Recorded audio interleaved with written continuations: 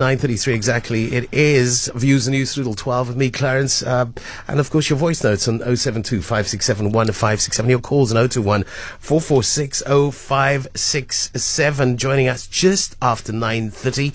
Mondays through to Thursdays is Barbara Friedman with Barbs Wire. And she's here to tell us about the things trending on social media. Welcome, Barbara. Morning, Clarence. It's good to have you always. Great. And you're wearing your denim shirt as yes. well. We got it kind of sorted denim, today. yes. I love denim as well. I got a cupboard full of denim. Manga sutu butalezi. Yeah, so I mean, obviously there's a lot of controversy around the man. There's a lot of controversy currently online. See, he died on Saturday, and there are many views about his legacy. We saw Mondli Mokanya wrote an article in the City Press that had a headline. I'm sure the headline was written by the sub-editor, but nevertheless, Truth of Butalezi's Murderous Legacy. Some people saying that was like one of the heaviest headlines they've seen in a long time in this regard. And others, Mondli has always been very clear on his views around Buthelezi. But, it just made me think a lot. I was thinking this morning, and that's why I'm talking about it. These figures in political history are they're not one thing or the other. His history is littered with a lot of very problematic actions. I mean, not least of which is that he was the head of one of the Bantustans of South Africa, which was a founding core of what apartheid strategy was all about. To, take away the few little rights maybe left for black people in South Africa, and in the 70s form these homelands, these Bantustans as they were called. And, so that you were no longer, even if you lived and worked in an area of South Africa, your passport, your home was in KwaZulu or in Ciskei or in Venda. And it was, quite the most diabolical scheme. And I just remember being, younger, and especially in the early 80s at university, studying the history of the system. And just as a young person who'd grown up, obviously, in a, white suburb in Cape Town, completely the layers peeling off my eyes to understand how this regime had systematically come up with a scheme to deny black people their home in their rightful country. So it's so hard for me to ever have completely reconciled the fact that Buthelezi, was such a big figure in that scheme, that system. Others argue he was working from within. He was doing what he felt he could to fight apartheid from within the system. But again, like when F.W. de Klerk dies, he had a lot of blood on his hands. He also went to the negotiating table. Do we write them off? Yeah. I don't know. I think everyone we are not one thing. Yeah, no, I hear you. And yesterday I was supposed to have a conversation about this legacy, and people didn't want to go there. They said it's not time yet. Well, that was the other thing. There have been some interviews on the radio 702 and Cape Talk about this, exactly your point. Yeah.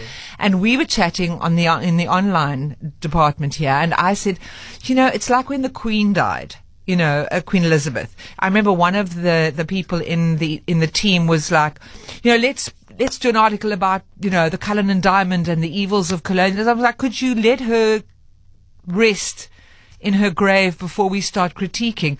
And it's the same with any death. I think breathe, give it a moment, and then I don't think the critiques are out of place. I just think that, I don't know, maybe I'm just being conservative here. Yeah, no, it's a difficult. I don't have an answer to this, but it's something that we must discuss when the time is right. Let's bury the man, let's show respects, but then let's look at the legacy. And I'm sure there's good, and we have absolutely no doubt there's a whole lot of bad. I think in Ngonyama Trust as well, he's got his hand in there, taking the country back to feudalism. That's a lot of so many other issues as well, aside from the sort of late 80s, early 90s. In Carter Freedom Party violence with the ANC and the hundreds and hundreds of people that were slaughtered in the hostels, the long history of apartheid and the social Let's have that conversation when the time is right.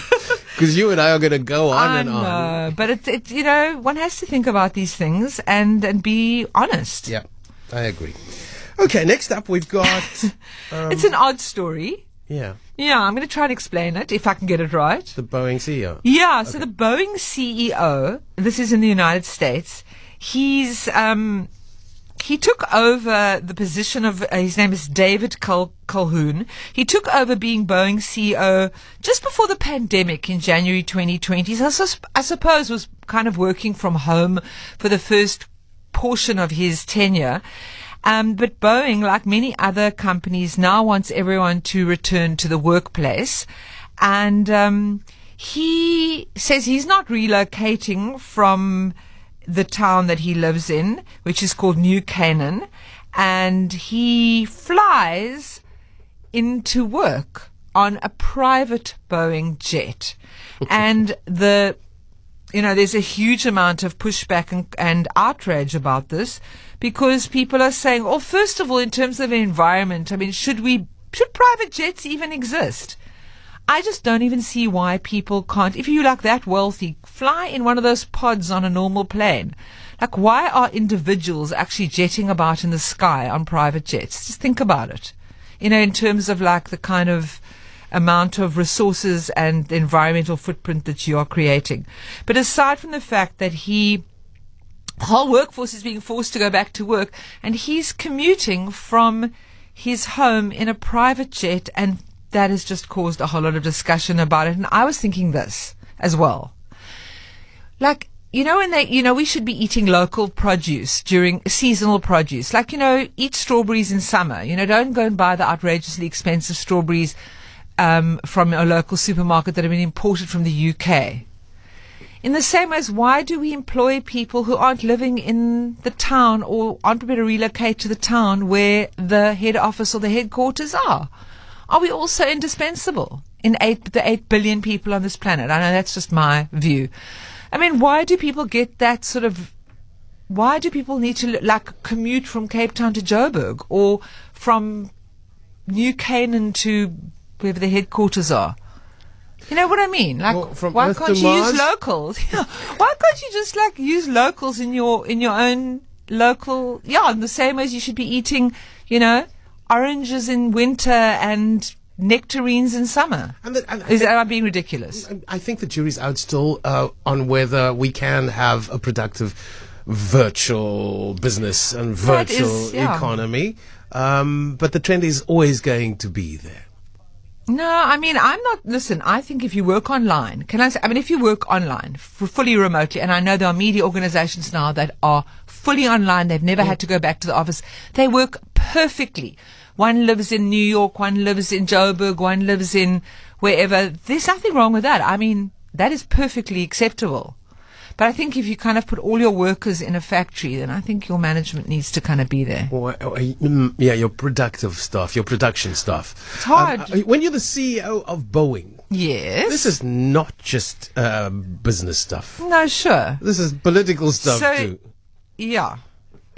I mean, he's basically does hundreds of trips to and from the office in his private and Boeing around jet. the world as well, I'm sure. Sure, but a lot of them are also just to the office from his home.